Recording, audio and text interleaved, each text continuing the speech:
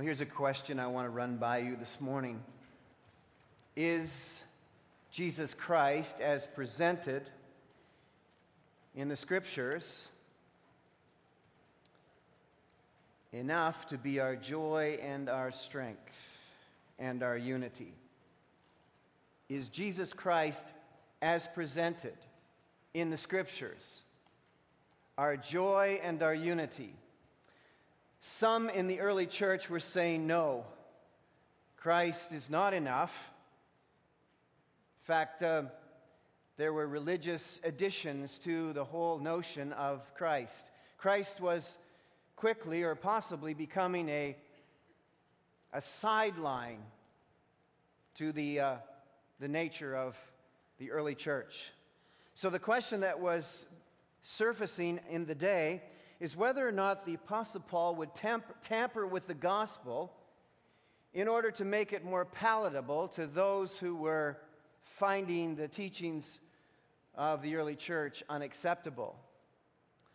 And so we ask the same question, because the grave danger of our age is the sheer numbers of individuals who are what I would call gospel negotiators masquerading as teachers of truth. In Frank Thielman's commentary on the book of Philippians, he references Thomas Oden's written work called Requiem, a Lament in Three Movements, whereby he discusses the struggle of Christians to hold fast to theological boundaries. And he gives some of the reasons. One, many of us have been duped by so-called truth-impassioned leaders who, under the guise of claiming that they absolutely were committed to the truth, distorted the gospel to gain a personal following. And so for some of us, we are shying away from our boldness to take an extreme position on the Scriptures, lifting up our hands saying, who can you trust? Second, the sheer magnitude of and force of harassment by the social surgeons of our day, who are now blaming Christianity for every social disgrace. And we don't want to be counted among them. Many of us are jettisoning our commitment and boldness and passion and courage to stand for the truth because we are being maligned for our stand. In fact, in Jean-Jacques Rousseau's take on social reality in his book called The Social Contract, Oxford University Press, he writes this: "It is impossible to live in peace with those we believe to be damned. Therefore, Christians are as dangerous to social order as Islamic extremists." And third, the internal social force of so-called Christian racists. And I put the quotations around the word Christian because it's an oxymoron to use the word Christian juxtaposed to racist. But the so-called Christian racist and legalist abusers among us who intimidate timid leaders of the gospel into distorting the truth of God's word to accommodate their bias, their prejudice, their traditional tastes, and matters of the physical. It is still not heard of for white youth pastors in rural America losing their jobs for inviting African American kids to church. And against all of these things, against all of these opposing pressures, the Apostle Paul, who was no stranger to these kinds of issues in his day, urgently pleads in his letter to the Philippians to draw theological boundaries from scriptural truth and don't budge on these boundaries. Every generation must stake its claim on the exclusivity of joy and unity found in the gospel truth once for all delivered to the saints. We cannot, we must not sell the true gospel for some other preferred joy or unity. And how is that going to happen? I would suggest by crack-proofing the foundations of our faith. So, would you turn in your Bibles this morning to Philippians? Philippians chapter 3, as we sort of hit the homeward stretch of this particular letter, because the Apostle Paul begins this particular section by saying, finally, even though he's only halfway done his letter. Sounds like a preacher, really. Finally. So I'm going to start the sermon this morning with finally. You're going to think, hey, this is good. We're out of here in 5-10 minutes. No, it's not going to work out that way. Finally, my brothers, Philippians 3:1, rejoice in the Lord. I want to say, and again I say rejoice, but that's later on in the letter. It is no trouble for me to write the same things to you again, and it is a safeguard to you. Note that statement. Watch out for those dogs, those men who do evil, those mutilators of the flesh.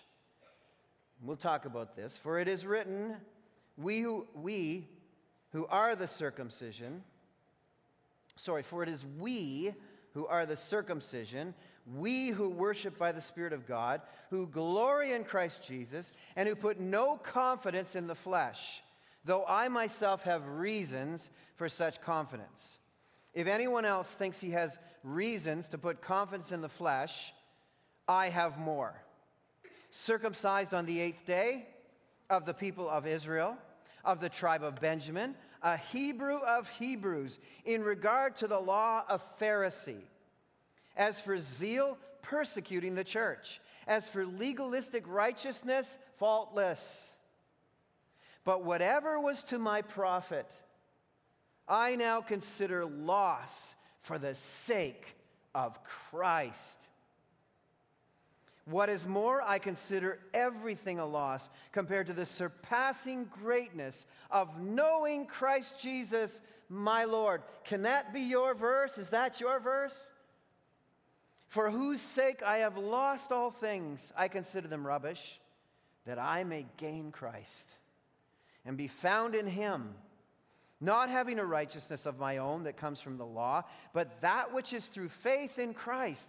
The righteousness that comes from God is by faith. We'll leave it there for today. This is God's word to us. Father, as we heed this urgent warning from the Apostle Paul, it is as relevant today as it was the day Paul wrote this letter. We face in the church a constant onslaught of those who would try to remove the precious truth of the gospel, who would try to tamper with theological truths, who would try, oh God, to accommodate other ideas, who would seek to add to the perfect truth of the good news of salvation found in Christ alone, who would claim, oh God, that there are certain religious rituals, there are certain issues that must be done, certain ceremonies that must be added, certain ways we must be for our salvation. Our Father, I pray that we as your church would guard the deposit of truth that has been given to us. That we would guard it with a passion and a boldness in spite of all those around us who are seeking to erode the truth. Attack from within and attack from without. As we gather together today on this Lord's Day, on this Canada Day, we pray, oh God, that we would be a beacon of light and truth to our country, and that we would hold fast to the good news that our salvation comes through faith alone in Christ alone, plus nothing. For Jesus' sake I pray. Amen. Well, in a cultural moment like the one we live in that lacks theological clarity increasingly, confusion between externals and saving faith and what that really means, lacking courage and therefore struggling with right boundaries to truth, caving in to those around us, we must know and draw clear boundaries to the truth. And I want to share with you from the text that the Apostle Paul has given us this morning in Philippians through the direction of the Holy Spirit, 4 clear boundaries for us today. And I like this word where he uses safeguard in verse 1. This is a safeguard for us. This will secure you, in other words, from falling into the trap of those around us with their close-sounding teachings, but not truth. So let's pay careful attention. The starting point in terms of these establishing boundaries is to rejoice in the Lord. It's a command, by the way. You are commanded by your commanding officer this morning to rejoice in the Lord. Regardless of the week that you've had or the day that you're having or the week that you're anticipating, rejoice. Not just rejoice. Rejoice in the Lord. It's a command that works its way throughout both the Old Testament and the New Testament. It's an enduring proposition given to us by our Lord. I ask you this morning if you could write the storyline of your life, and it could be established based on the most ideal director. If you could create the person who would direct the ideal living situation and conditions for you, what would it be? And who would he be? What would he be like? Wouldn't you want for someone who was in charge of your life to be completely, powerfully dominant over all things in creation? Wouldn't you want the person who is taking care of planning your life to be completely in charge of everything there is in creation? I would. That would be my starting point. If I could have anybody who was looking over my life and planning my life, I would want that person to be dominantly in charge of all things. The second thing that I would want is I would want to know that that person loved me. If I had those two things, the dominant person who loved me, choreographing the details of my life, I could rejoice. Well, brothers and sisters, I have good news for you. That's precisely who is dominantly in charge of our lives. That's why Paul can come to us and say, brothers and sisters, rejoice in the Lord. The one who is looking after you is Lord over all. He is Lord. He's in charge. The one who is looking out for you loves you with everlasting love. So I know that this one who loves me is looking out for my best interests and is dominant, therefore can make such things happen. That's why we rejoice in the Lord. The Bible goes on to ask us the question, do you want to be weak in life? Then stop rejoicing in the Lord. Because the joy of the Lord is our strength. The joy of the Lord is our strength. Let's not forget the point of the Philippians letter. The theme is joy. The theme is joy. Because the theme is Jesus. And where Jesus is, there is joy. And where there is joy in the Lord, we are strong. Where we neglect to rejoice in the Lord, we become weak. So that's why he commands us. I want you to know that compromise in our lives begins when we search when we search for or seek to find our joy in things rather than in Jesus. That's when compromise begins. That's why he can lead off this security statement, this safeguard teaching by saying, brothers and sisters, if you want to be certain that you will not compromise your faith, then make sure that you lock and load your joy in Jesus. Because if you seek your joy in anything or anyone besides Jesus, you will begin to compromise in order to attain that joy.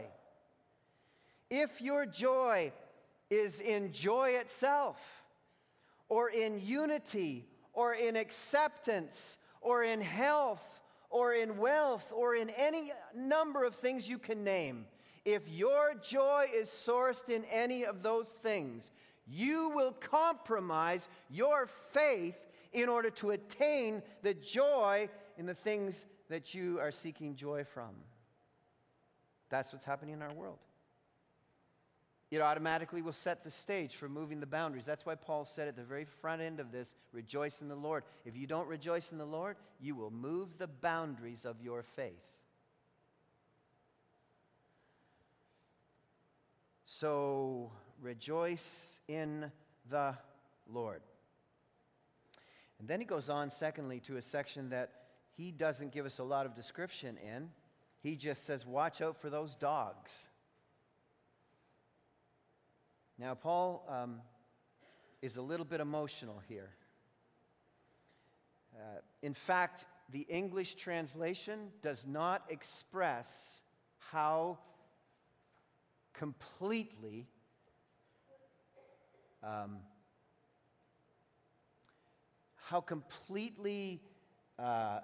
angry and upset and politically incorrect Paul is.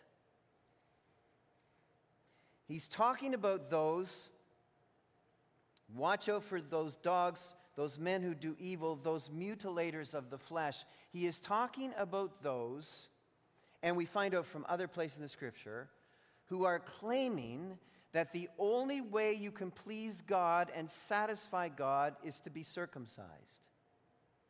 That's what he's saying. That's what he's opposed to.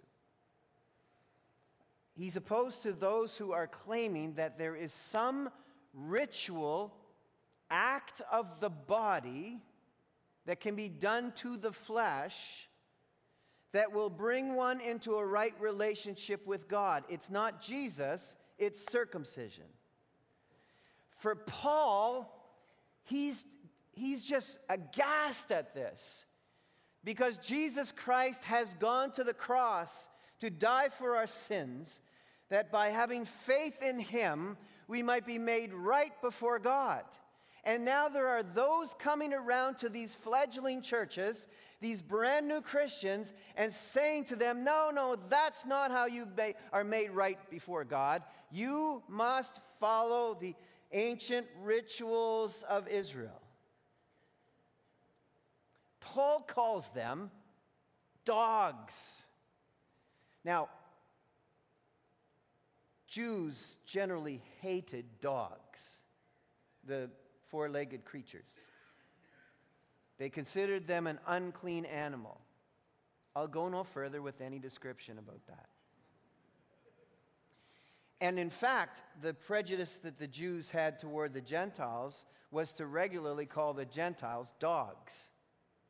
Because that was the worst slam you could use. So when Paul is calling these people dogs, he gives us license and help to understand the emotion that we should have toward anyone who puts at risk the gospel, the true gospel, before those who are newer in the faith. Calls them dogs. So watch out, he says, for the dogs who insist on domesticating real worship, who are grounding the glorious gospel of Jesus Christ into human effort. who are claiming that somehow we can be saved by religious ritual prerequisites. Now, throughout all of the Scriptures, God has given us many markers and many fences that are helpful on the outside, many ceremonies, many things. Circumcision is not bad in of itself. It was a command of Israel. It was a sign. It was to be a sign externally of an internal reality that these people that were set apart for God to be in covenant with God by faith in God. Circumcision was an outward act to symbolize an inner reality. But as with virtually every ceremony and every ritual, there is a tendency for people to start to put faith in the ritual and the ceremony instead of the object of their faith, which is God Himself. That's the danger of ritual and ceremony. That's why our forefathers in our movement of evangelicalism purposely removed as much ritual and ceremony as could be removed without ignoring the commands of the Scriptures. So when you come to an average Baptist church, there's not a lot of ritual and ceremony. There's not a lot of stand up now, sit down now, kneel now, say this, say that. There's not wave this, have this smoke. We don't have all this stuff. Because human nature, as it is inclined to start to make the activity the object of our faith instead of the living God who it's supposed to point us to be the object of our faith. And so the storyline of God's truth has always been to run a holistic theological marriage between the physical person and our spiritual nature, who we are. We are the only creatures in all creation that are both physical and spiritual. The only creatures. And so God has knit together activities and actions that are symbols physically of spiritual realities. The biggest one for us, or the biggest two for us, are the Lord's table and baptism. Each of these ceremonies are outward activities that point us to inward realities, inward spiritual realities. And so it is critical that we understand that Israel, by circumcision, was demonstrating a physical commitment to a spiritual reality. They weren't saved by the external act. Circumcision didn't save the Jew. It was only a symbol of an internal reality. If they rejected faith in God, circumcision couldn't help them. That's why Paul is so aghast at this, that they would come and suggest that people needed to be circumcised in order to have faith in Christ. Because it must be from the heart.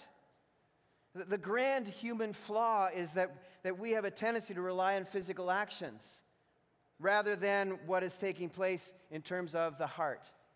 Our heart is credentialed by God alone, by our acceptance of faith in Christ. You see, we get confused because in much of our life, ceremonies and rituals qualify us for what we are. This time of the year, of course, there are many of those kinds of things, particularly graduations. Most of us have probably been to a graduation of some sort in the last couple of weeks. And the graduation, the actual external act, the things that have been done are now qualifying us for what we are. So the ceremony and the ritual in a normal human practice is very meaningful to us because it actually moves us as the object toward what we are. But that's deadly in the Christian context because it is not our ceremony and ritual. It's our relationship with God that makes all the difference in the world. It's a total matter of the heart. And so when you have people coming and gathering and worshiping the Lord, we have to be very careful because in a Christ alone, faith alone in Christ-based ministry like ours, it is very conceivable that some people have become misguided, even within our own congregation, and are relying on a works and effort-based life to be right with God. We need to understand that in many ways, at times, we're not very far off of the very things that Paul was concerned about here. We have to be very careful in our gatherings that we rightly divide the issues of the physical, the issues of the emotional, and the issues of spiritual.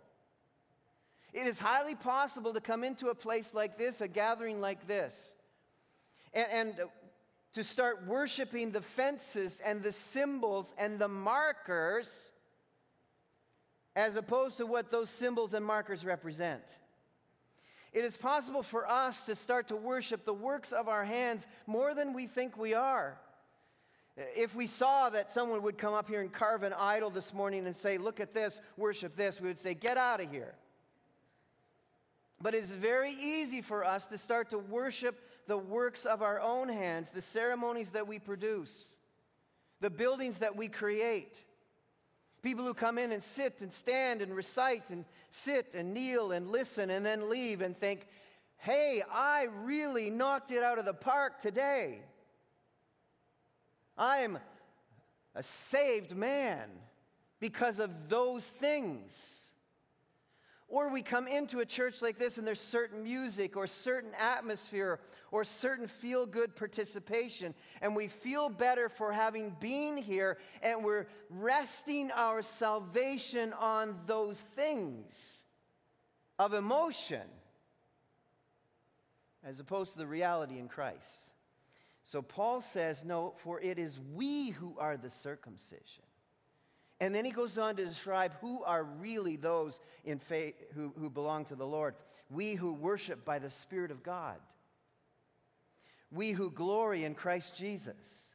And we who put no confidence in the flesh.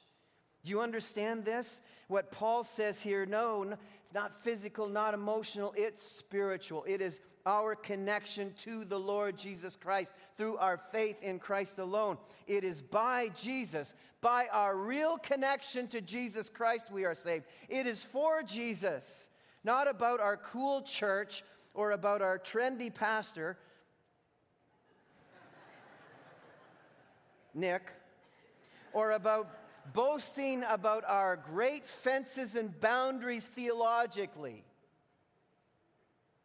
It is our boast in Christ alone. We need to be very careful. We won't say, our church is so great. No, our Christ is so great. And our church is an expression of the greatness of our Christ. There's a fine line between allowing yourself to slip into that place where you start to make the object of your worship the physical things around you, the cool things around you, the church that you're a part of, instead of the Christ who owns you. This was critical to Paul. It's critical to us. And it's in Jesus and what he has done for us, not what we have done for him. Only what he has done counts. And what he has done is sufficient for all we need in salvation.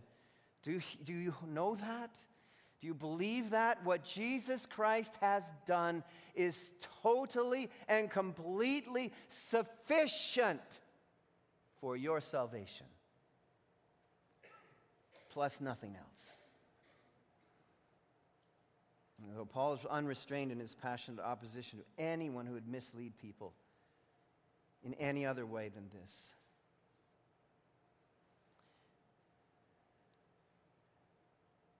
It is unthinkable that we could be made right before God through ritual and ceremony. But it is even more unthinkable that anyone would claim you can't be right with God without ritual and ceremony. Circumcision wasn't bad, it was commanded, but as a sign of faith, not an object of faith. Baptism can't save you. The Bible can't save you. Church attendance can't save you. Family tradition can't save you. Only Jesus can save you. So Paul goes on to say, look, if you guys want to talk about credentials of the flesh, if you want to talk about ceremony and ritual, if you want to talk about someone who was the right person in the right place at the right time with the right t-shirt, I'm it, Paul says. If you want to talk about confidence and self-effort, I'm the poster child. So thirdly, he says, put no confidence in heritage or religious credentials. Now let's understand something. Because we can get very confused in this text and go off and start to trash the Old Testament and then start to say New Testament is all we should be looking at and the Old Testament was bad. The Old Testament's not on trial here. That's not what is happening. Paul's Old Testament teaching and lifestyle efforts weren't on trial. The Old Testament is not a legalistic document unless it was made so. Just like the New Testament's not a legalistic document, but it can be made into one. The problem for the Old Testament saint or the New Testament person is the same. Faith in religious ceremony, heritage, tradition, or faith in God. It's always been that. It's always been the issue. Otherwise, no Old Testament people could have ever been saved. They were saved the same way we're saved. They were saved by faith in God, the same as we are. And that's what's always on trial.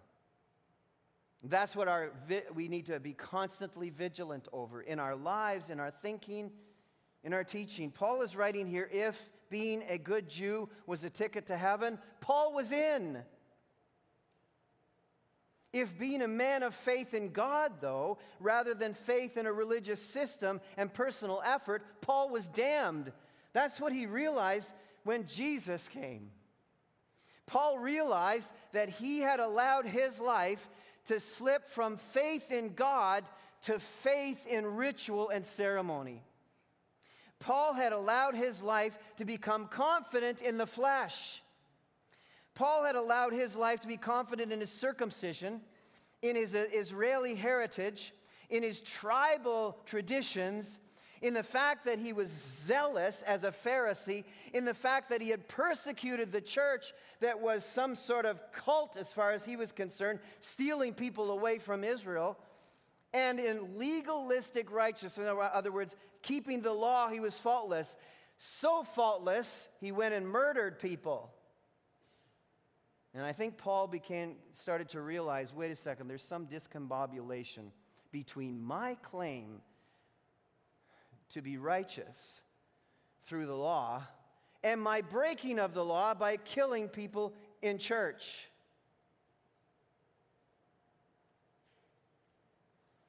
So let's understand that so heinous is religion-based external zeal, which is this whole section that he's talking about here, and confidence in the flesh, in religion, in rituals, in heritage, based on pride in efforts, that it can lead one to actually murder people, as extremists, misguided, always do. By the way, flesh isn't bad. God created it good. But confidence in it is. So let's understand a few things, beloved. Catechism isn't bad, it's good, but it didn't die on Calvary, as Stuart Briscoe notes. And church history didn't rise again for us, Jesus did. So we don't put confidence in these things.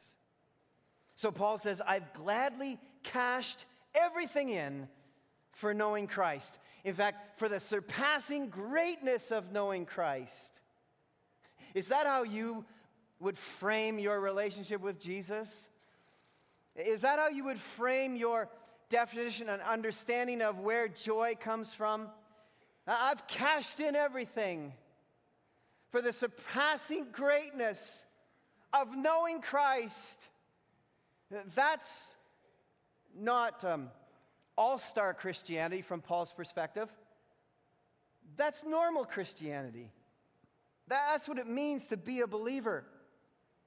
To have as a backdrop all the other things that we sought to make us happy, that we sought to rely on, that we hoped could help us, that we hoped could lead us to freedom, that failed us miserably.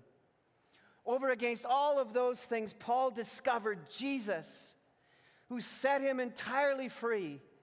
And he says to all with boldness and willing to call all opposition to this, the surpassing greatness of knowing Jesus is worth getting rid of everything else.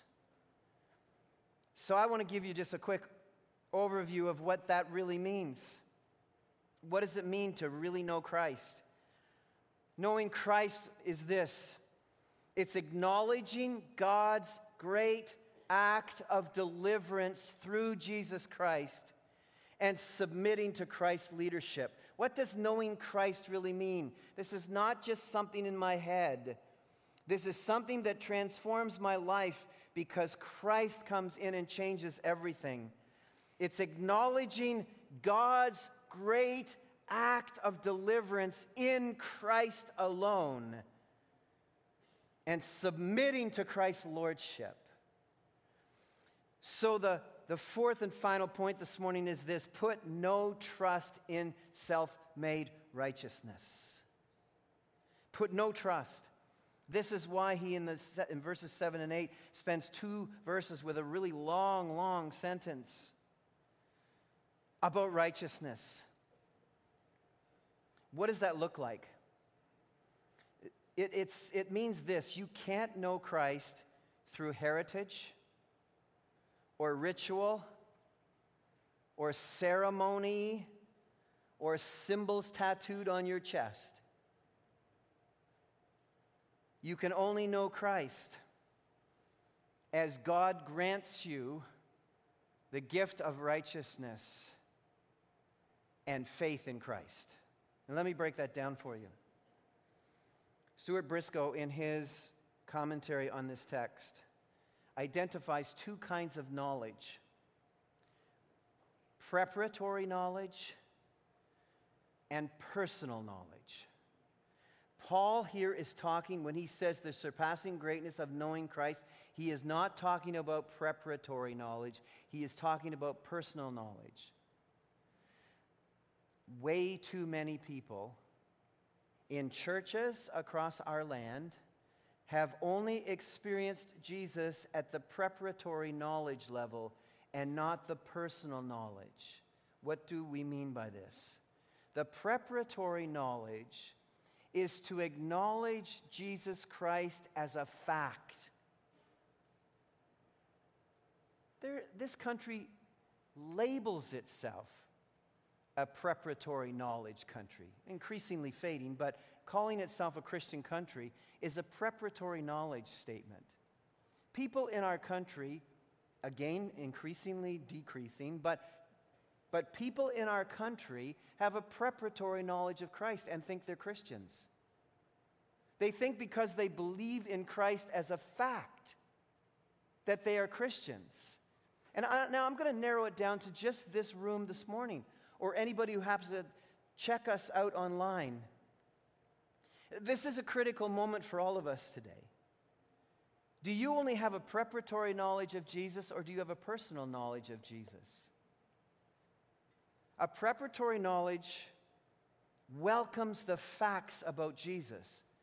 That Jesus is the Son of God, that Jesus came to earth, Christmas, that Jesus died on a cross, and he went there allegedly for the sins of people, and that he rose again from the grave. That's a preparatory knowledge of Jesus. By the way, the demons and Satan have a preparatory knowledge of Jesus. Everything I've just shared with you, they know. Are they Christians? Is Satan a Christian? Is this a hard question? Or is it so simple you don't even want to answer me? I need to know that you know. Well, maybe, I don't know. Could be. He knows Jesus, I guess so. Hey, guys, he's not a Christian, okay? Are demons Christians?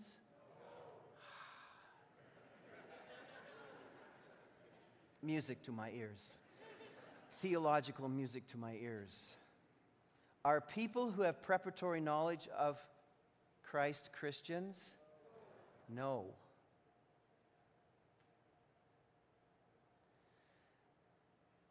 Paul says this, "But whatever was to my profit, I now consider loss for the sake of Christ. What is more, I consider everything a loss compared to the surpassing greatness of knowing Christ Jesus, my Lord." That moves it from preparatory to personal. My Lord. For whose sake I have lost all things, I consider them rubbish, that I may gain Christ and be found in him. Personal knowledge, not preparatory knowledge. And be found in him, not having a righteousness of my own. Preparatory knowledge people are always people who are relying on a righteousness of their own. Not relying on a righteousness of my own that comes from the law, but that which is through faith in Christ, the righteousness that comes from God and is by faith. Personal knowledge moves to Christ as my Lord, my Savior, found in him, granted a righteousness from God through faith in Christ.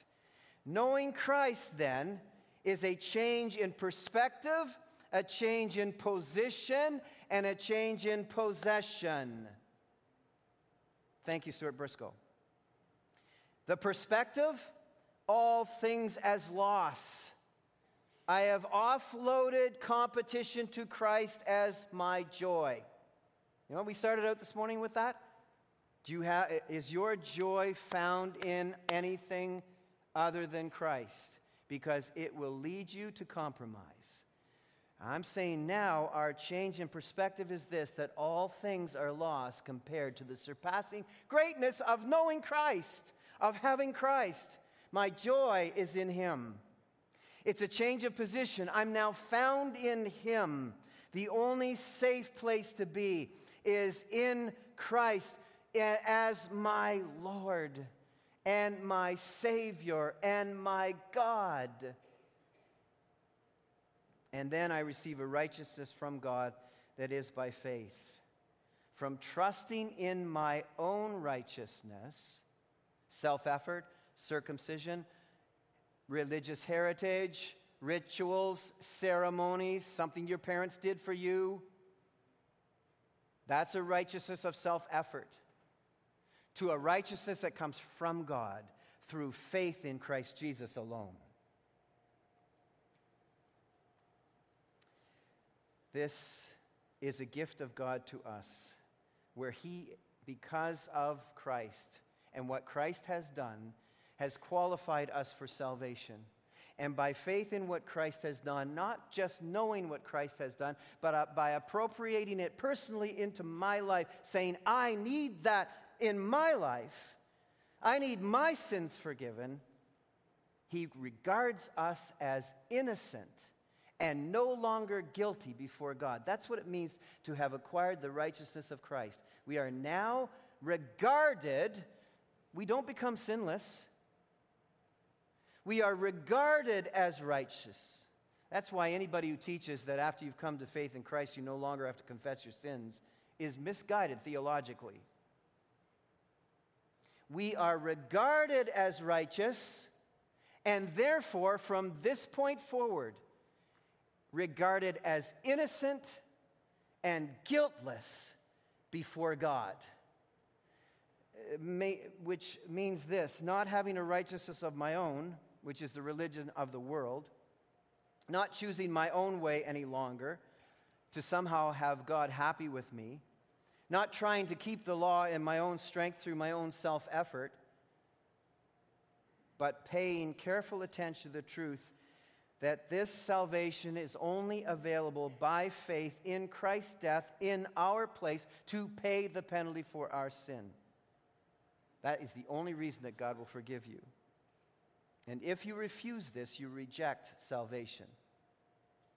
It is impossible to come to know Christ but through the teachings of Christianity. Therefore, let us wind this up with a summary.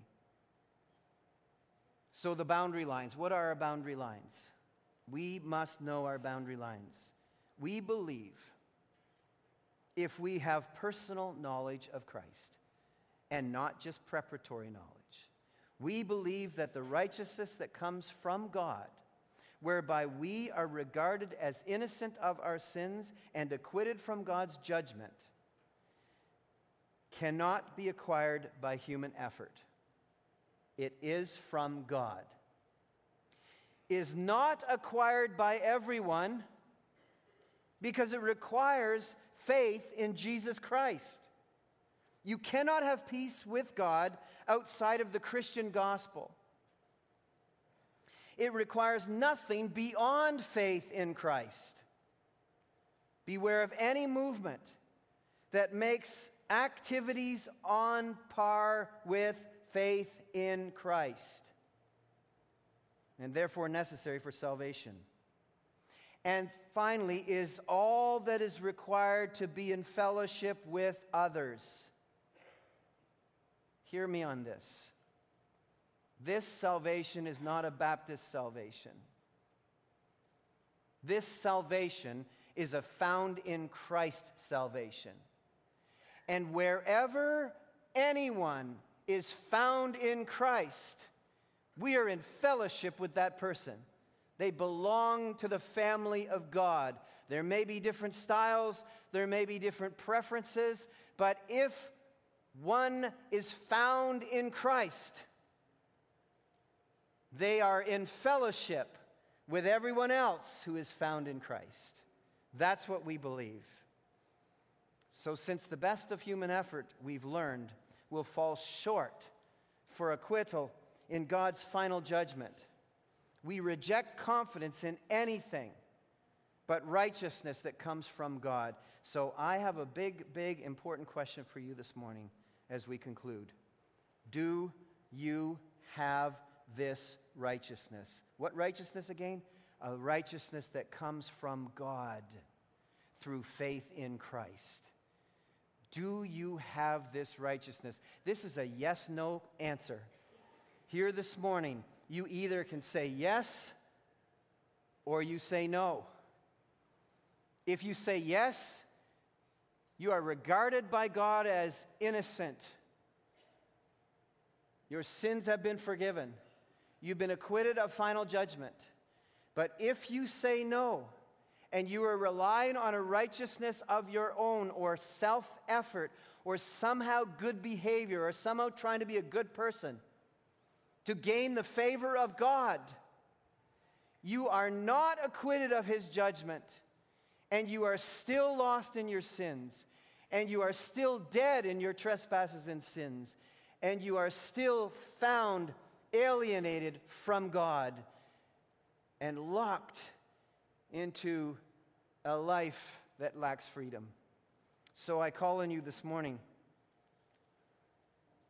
to trust in Jesus from preparatory knowledge to personal knowledge by inviting him to be your Lord and Savior and to forgive you of your sins, to come into your life and transform you, and then to follow him all the days of your life. Father, we pray this morning as this gospel truth has been fenced in again according to the truth, in a cultural context where accommodation and drift by gospel negotiators who are posing as teachers of truth, like the dogs of the day of Paul. Oh God, deliver us from such things, and may the pulpits across our land and the words that come from our mouth be the truth of the good news of Jesus Christ, that salvation is found in no other than faith in Christ alone, who is our Savior, who is the one who died for us in our place. Oh God, we rejoice in the surpassing greatness of knowing Christ. In Jesus' name, amen. I hope that truly is your testimony this morning. The greatest tragedy, beloved, in the room this morning would be for someone to miss the salvation of Jesus Christ by 12 inches, to know about him in your head, but not to be found in him in your heart. Our churches are filled with people who are trusting in what they know instead of in whom they know. Trusting in what they do instead of in what has been done for them by Christ. So as we go to prayer this morning, I ask the question again. Do you have a righteousness that comes from God by faith in Christ? Yes or no? And as we bow our heads, if the answer is no, but this morning Christ is speaking to your heart and you're saying, Pastor, would you pray for me? Because I'm either not sure or it's no, and I want Christ. When we bow our heads and pray, I'm just going to invite you to raise your hand. Would you bow your heads right now for me? If there's anyone in here this morning who says, I'm not sure, I don't know how to answer that question, but I want to be able to answer that question for sure. Is there anybody here who would raise their hand and say, Pastor, would you pray for me? Okay. Anybody else? Yes. Anyone else? Is there anyone who said, no, but I want that righteousness? Would you raise your hand? Is there anybody? At the end of the service, some of our pastors will be down here in the front. If you raised your hand this morning, would you please come and see us so we can talk to you about this most profound and important question of your life? Please come and see us. Our Father and our God, we praise you and we thank you for the gospel of Jesus Christ, that we can be found in Christ, not by a righteousness of our own self-effort, but by a righteousness granted us by a gift of God through faith in what Jesus has done for us. Thank you, God, for this salvation, so rich and so free. We praise you and we rejoice in the Lord, and we are grateful for the surpassing greatness of knowing Christ, for whose sake we consider all things rubbish. In Jesus' name I pray. Amen.